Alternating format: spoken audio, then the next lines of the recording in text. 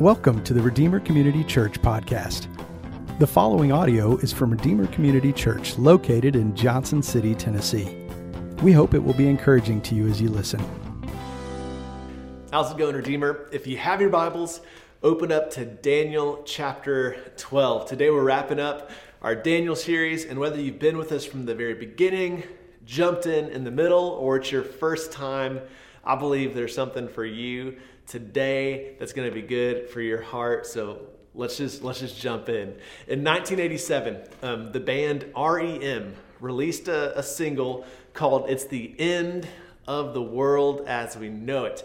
And if you've ever heard that song and tried to sing along with it on the radio, drive down to the street, it's just hard. I mean, you start off and you think you've got it. It's like 6 o'clock TV hour, don't get caught on foreign tower, and then you just lose it.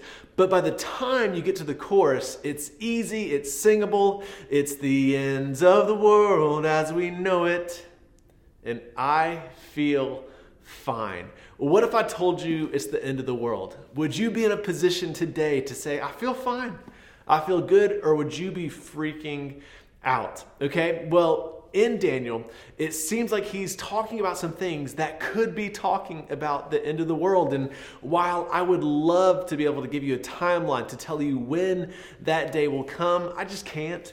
But I can tell you how to live in such a way that if it was to happen, if we were at the end of the world, that you would feel fine. And that's what we're going to see today in Daniel chapter 12. Let me catch everyone up real quick, because this is the end of Daniel as we know it. Okay, it's the end of Daniel. And so what's happened is in chapter 1, Daniel and his friends are brought captive. Israel is conquered by Babylon. Nebuchadnezzar is ruling, and they're forced to walk 600 miles to a foreign land where they're basically pushed and forced to become Babylonians, but they fight against that. They remain faithful to their God. From this point on, from chapters 1 to chapter 6, I mean, he's able to interpret dreams for Nebuchadnezzar. His 3 friends are thrown into a fiery furnace. We see Nebuchadnezzar in all of his pride humbled, and where he looks up and turns to God. We see Nebuchadnezzar's grandson do the complete opposite, where he refuses to look up to God. He, in his pride, falls, and Babylon is captured or taken over by the Persians and the Medes. So we see power change. In chapter 7, it moves on. Like we've seen like Babylon to Persia. And then chapter 7 through 12, it's not about the events that have happened in the past, but it's about dreams and visions that Daniel has had. And so Daniel has a vision of 4 kingdoms, just like Nebuchadnezzar from chapter 2. He gets a vision that zooms in on 2 of those kingdoms, Persia and Greece. He has a Bible study in chapter 9 where he's studying the book of Jeremiah, and the angel Gabriel just shows up to be his Bible study teacher, which is incredible. That leads him to a time of great repentance. And then in chapters 12 through 10, this is his final vision. He's seeing Persia, he's seeing Greece, he's seeing the rise of an ultimate final king. And we're left asking, what is this about? Is this about Antiochus Epiphanes, which it seems like in chapter 11, verses 21 through 35, that's definitely him, but does it shift in chapter 11, verse 36 and following? Or is it still about Antiochus? Maybe it's about Rome and how Rome took part in killing Jesus and they destroyed the temple in 70 AD. Or maybe this is about the apocalypse. Maybe this is about the final tribulation and Jesus's triumphant return. And we're left going, what's this about? And maybe the answer is yes. Maybe the answer is yes, that Daniel is showing us a pattern of not what only has happened, not only what will happen, but what always happens. But I do believe today we're going to see some stuff that is showing us not only what has happened and what is happening, but what will happen at the end, okay? At the end of the world. So let's jump in. Chapter 12, verse 1. It says, at that time, I believe that time is the end of human history, okay? When everything comes to its conclusion.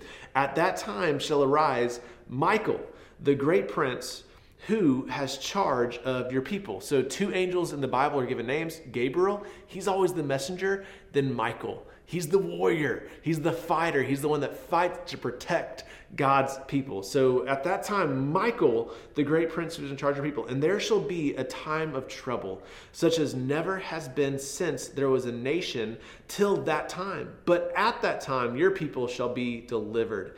Everyone whose name shall be found written in the book. So it says, hey, when this time comes, Michael's going to rise up to fight. There's going to be a great tribulation, something that's going to blow our minds to anything we've ever read about in history or experienced personally. It's going to be beyond that. And then in that moment, God's people are going to be delivered. So as soon as it talks about this tribulation, it talks about deliverance. And so who's going to be delivered?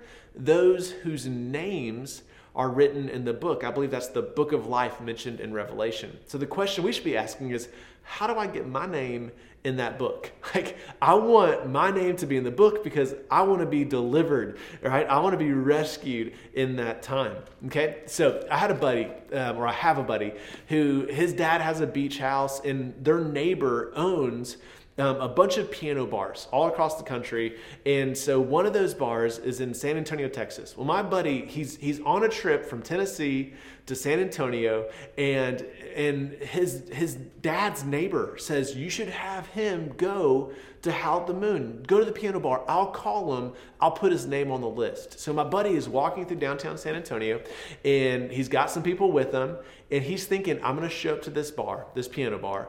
I'm going to walk up. I'm going to say, my name is, and they're going to be like, oh, the owner called and put your name on the list. Come to the VIP room, right? And so it happens. He gets there. These people are expectant that they're going to get in, and they're on the list. And he tells them his name at the door, and they just look at him like flip, like nothing. Like, you're sorry, buddy, your name's not here. I mean, like, imagine how defeating that would be to go, I thought my name was on the list and it's not on the list. And so maybe today you're thinking, I think I'm in the book, but what would it be like if you showed up to heaven and Gabriel's at the gate and he's like, I don't see your name in this book. Like, would your heart sink? I mean, at that moment, how do you get your name in the book, and how do you have assurance that when you show up that it's going to be there, that it won't be blotted out? Okay, well, what we know as we read Daniel with more revelation than Daniel ever had. I mean, Daniel didn't have the completed Old Testament. Daniel didn't have Jesus's words. Daniel didn't have that stuff. So we've got more revelation than Daniel, which is crazy as far as reading back and understanding this. What we know is the only way to have your name written in the book of life is to trust in Jesus Christ, to put your faith in Him and Him alone for your salvation, and to turn from your sin, to say like, okay, God, I can't save myself. I know I've sinned. I know I've pushed against you. I know I've taken a posture where I've thought that I think I'm better off on my own, and I need forgiveness for that. And God, the only way I can find forgiveness is through your Son, Jesus Christ. I believe that He lived a perfect life that I couldn't live. I believe that He died the sinner's death that I deserved. He took on the wrath that I earned from my sin. And then He rose victoriously from the grave to guarantee me, to offer me new and eternal life. And God, I believe in Him. I trust in Him. And that's the only way I can ever be right with you. If you would do that, if that's your hope, then your name is in the book. And it is guaranteed to be there. You don't have to worry about it ever falling out. You see, sometimes people ask the question like, can I lose my salvation? That's the wrong question. The question isn't, can you lose your salvation? The question is, can Jesus lose a Christian? And the answer to that is absolutely not. Jesus will not lose you. You're in God's hands. He will forever hold you. If your name is in the book, it will always be in the book. But that comes from trusting in Jesus and Jesus alone for your salvation. Okay? Verse 1. All right, let's jump into verse 2. It says, and many of those who sleep in the dust of the earth shall awake, some to everlasting life and some to shame and everlasting contempt. This is a clear picture in the Old Testament that the Old Testament talks about the resurrection. We believe that we will one day rise again. And as we rise again, you will find yourself in one of two everlasting destinies. You will either be in everlasting life, which is the fullness of God's presence with His grace and His love, or you will be in everlasting contempt, that's the fullness of God's justice and wrath. That's what we would call hell, right? You'll either live eternally in heaven or eternally in hell, and what determines that is whether or not your name is written in the book. Now, in our culture, people are asking the question, like, what happens when you die? You might hear that at the collegiate level. You might hear that amongst a friend group right now. I mean, death is on people's minds. Death is on people's minds in the midst of COVID. People are wondering, like, what if I lose my life? What if I lose a loved one? Like, what happens to them afterwards? Well, there are a handful of views that people hold on to. It's getting more and more common for people to believe in naturalism. Naturalism is just you live, you die, the end. All we have is the natural world. There's no such thing as the spiritual. And so at the end of the day, we're just another piece of decaying matter in a world that's ultimately going to cease to be, right? Like, we're just another piece of decaying matter. And so like, that's pretty hopeless. Other people believe in what's called universalism. Universalism is, God is a God of love. Ultimately, that wins out. And so everyone will get in. Everyone gets into heaven. And so whether you believed in Jesus or believed in some other God, at the end of the day, like, you're going to get in. You're good, right? That's universalism. Another view is called annihilationism. That's where people believe that, good people who believe in Jesus, they get heaven. And if you weren't a good person or you didn't believe in Jesus, then you just cease to exist. Like, you're annihilated. But you're not in an eternal state of hell. You cease to be. And so there's no such thing as hell. Some people believe in reincarnation, which is basically that you are resurrected to someone else or something else, depending on your moral record. So that could be a better place, that could be a worse place. All right, but what do we see in Scripture? In Scripture, a biblical view of what happens when you die is that you will live forever in a conscious state somewhere. You will live forever in a conscious state somewhere. That is either in the eternal presence of God's grace and love in heaven, or that's in the eternal presence of his justice and wrath in hell. Right? One of two places. Now, some people will say, that's really cruel. Like, how could that's just so, how can you say that? That sounds so bigoted. That sounds so mean. Like, that sound like, and so I hear that, and I know, like, we don't like to talk about judgment. We don't like to talk about hell. I get it. Right? But here's something interesting. There are two comedians or magicians, Penn and Teller. And Penn Jillette, he has this video blog where he's talking about, after a show, how this man knew he was an atheist. This guy knows where Penn stands when it comes to belief in God. He's like, but he walks up to him and he hands him a little pocket-sized Bible. And Penn says, he's talking. He says, he's like, the guy was a good guy. And he's like, and he wasn't upset. He's like, if you think about it, this guy should be proselytizing. He should be sharing his faith, because if this guy, he's like, if he truly believed that I was going to go to hell, he's like, how much would he have to hate me not to tell me? And so he didn't convert in this moment, but you get that picture of, like, if hell is real, how much would you have to hate someone not to tell them about Jesus?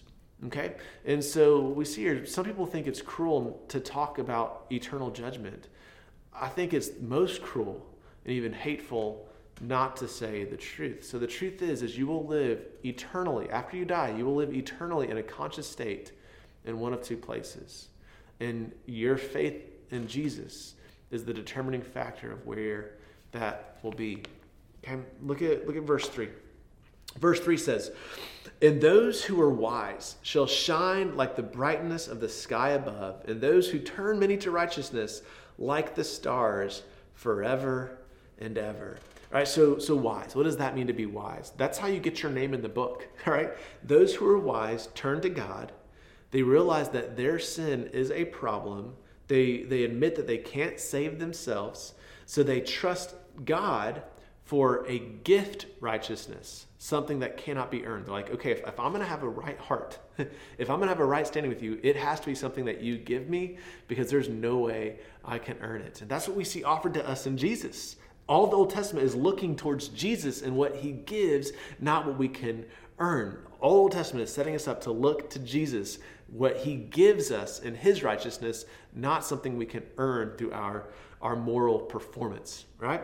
And so I love this. He says, those who are wise, those who are in right standing with God, those who live eternally in the presence of his grace and love, he's like, they're going to shine like the stars.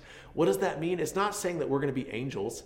It's saying that we're going to have glorified, resurrected bodies. That means our bodies, when we are resurrected to everlasting life because of our faith in Christ, those bodies will be perfected. That means they're no longer subject to sickness. They're no longer subject to sadness. They're no longer subject to shame. They are perfected like Jesus. And that's such good news. Like, I think about that personally, what that means to me. Watch a kid skiing down a mountain. If you go to a ski slope and watch them, they'll be going 90 to nothing and they'll fall and they'll tumble like a rag doll, just head over heels, skis everywhere, and they just pop up. They pop like, oh, let's get back on the skis. And then you're like, that's incredible, right? As you get older, you tweak your back trying to tighten your boots. It's like, what just happened? What just happened? It's like, did you crash? No, I was trying to tighten my binding, right? Like, so I don't know, we long for the day when our bodies don't have the aches and the pains and the deterioration, and like when they're perfect. Like, we long for that. That's good news for us, that when we come back in everlasting life in our resurrected state, we are going to be perfected like Jesus. That is good news. That is something to look forward to. Can I get an amen? All right, verse 4.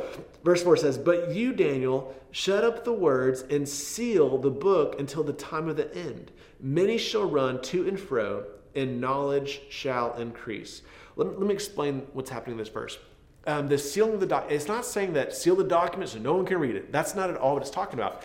In the ancient Near East, if you had a document that was important, what would happen is you'd have the document, you'd roll it up, right? Then you would seal it with all the parties that were involved in writing that document would seal it with their marks, and they would store it away, all right, to where it would be preserved and protected. But before you sealed it, that document would be copied.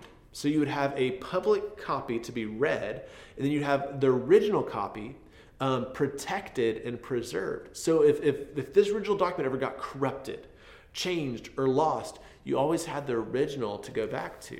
All right? And so the idea is that you have something that is protected and preserved. That means that God's truth is not a moving target. It doesn't change depending on time and culture. It is an absolute truth. It's sealed. It's protected. It's not a moving target. But that truth should be copied, right? And it should be spread and made public. So the idea of this sealed scroll is not that knowledge can't be found. It's that people are looking to and fro. They're going to the wrong places. So the imagery here is that instead of people looking to God and finding wisdom, they're trying to solve God-sized problems with human wisdom. So they're gaining knowledge. They're increasing in human knowledge, but they're missing godly wisdom. They're not turning to God for the solution to their problems, which is what they need most. So the idea here is that as time goes on, people are going to become smarter. They're going to increase in knowledge. We're going to know more things about the universe, how it works, and all types of things.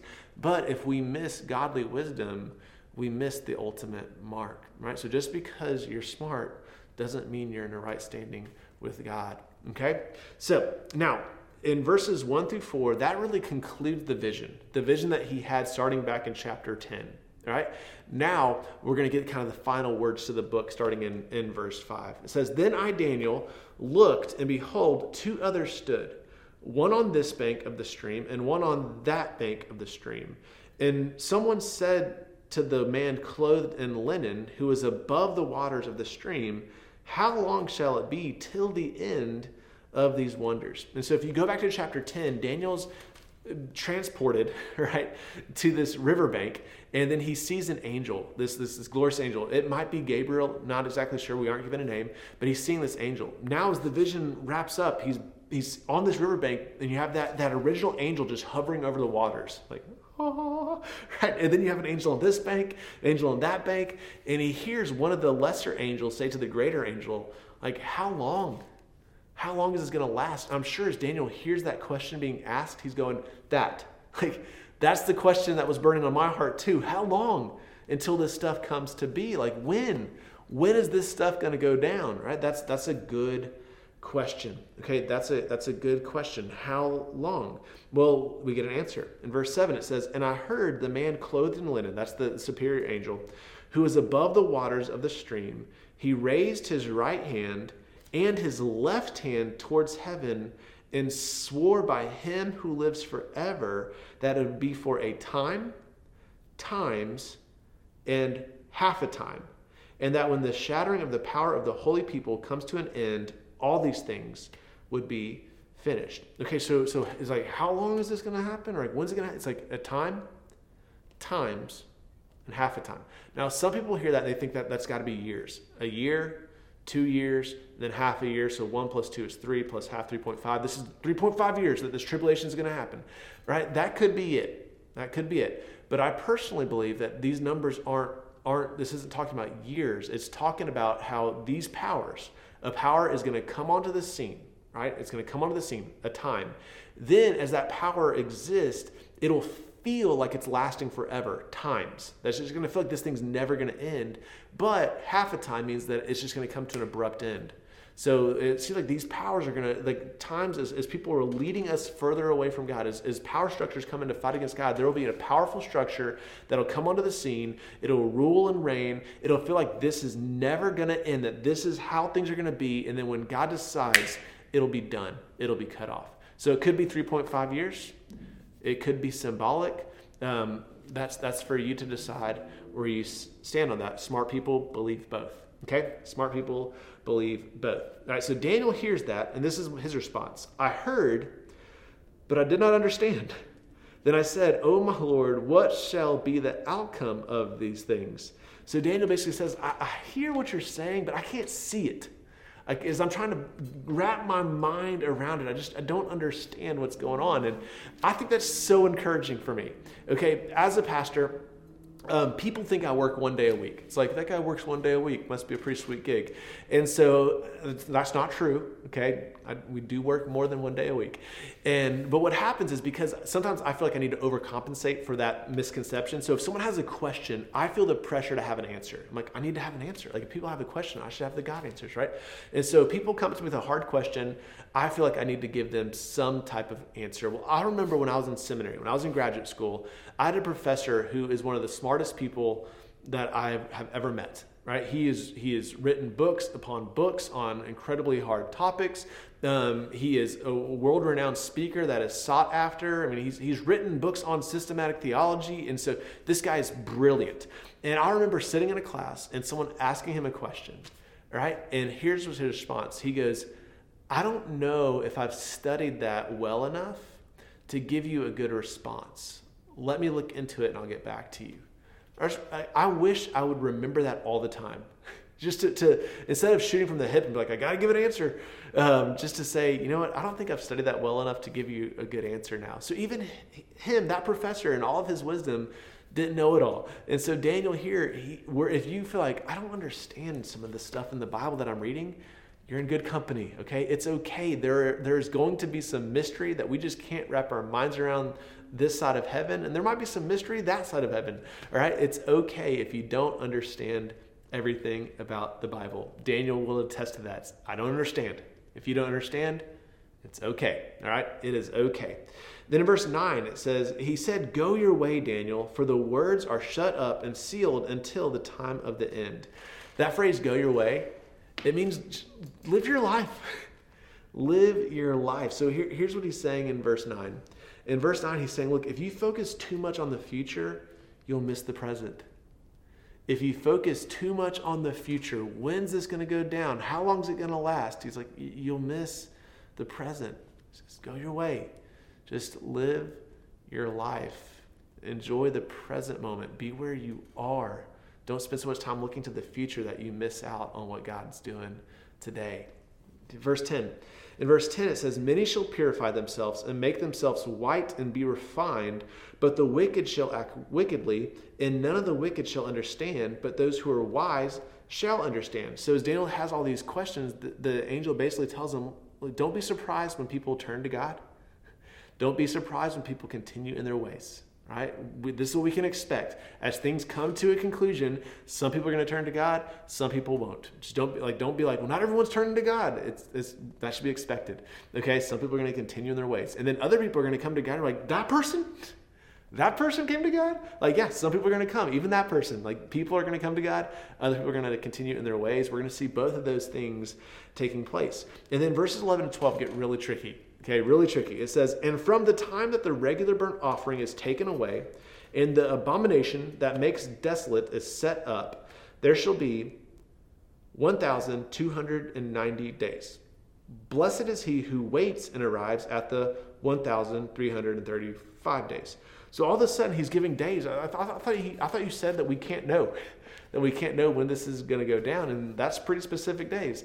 Okay, well, if you read Revelation, it's like, when is this all? It's like, it gives you days. It's like 1,260 days. But Daniel has an extra 30. People are like, well, what's that 30 days for? Some people would say, well, that's what it takes. It takes time for Jesus to put in a new government in place.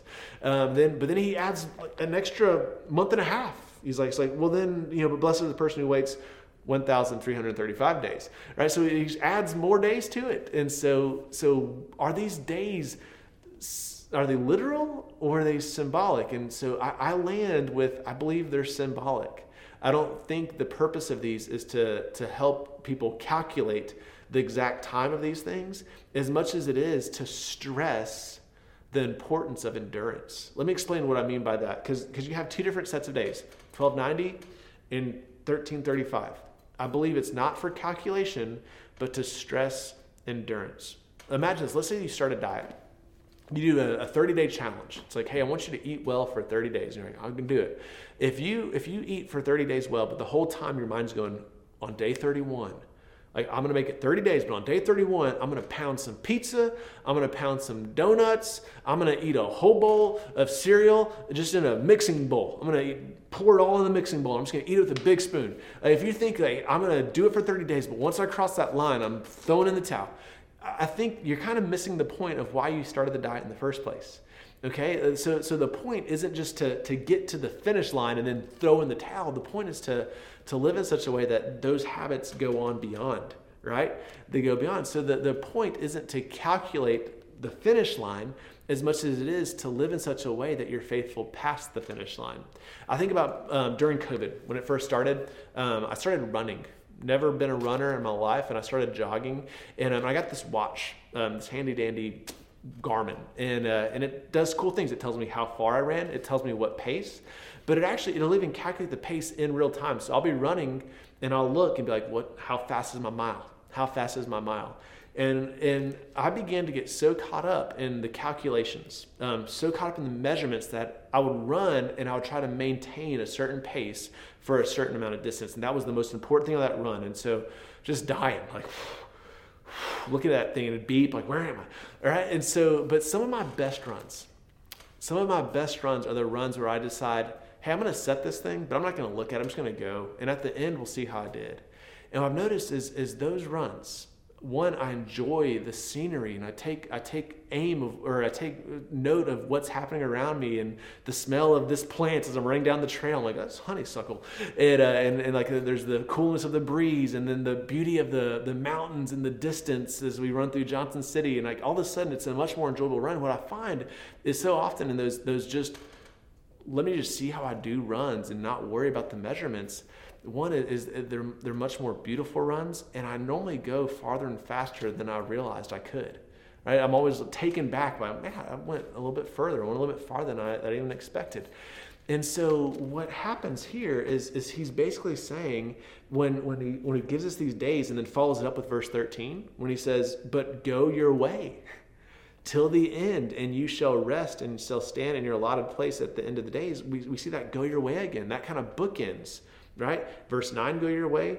Verse 13, go your way. He's basically saying in these verses, live your life and enjoy the beauty of today. Don't get so caught up in measuring things and calculating things that you miss out on the beauty of the moment. Okay, so once again, I'll say this again. If you focus too much on the future, you'll miss the present. So he's saying, go your way, live your life, and enjoy today. So how do we live?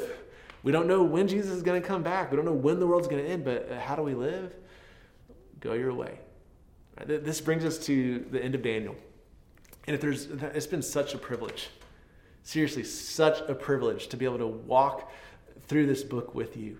But I want you to know the most important thing to realize is that Daniel is ultimately pointing us to Jesus.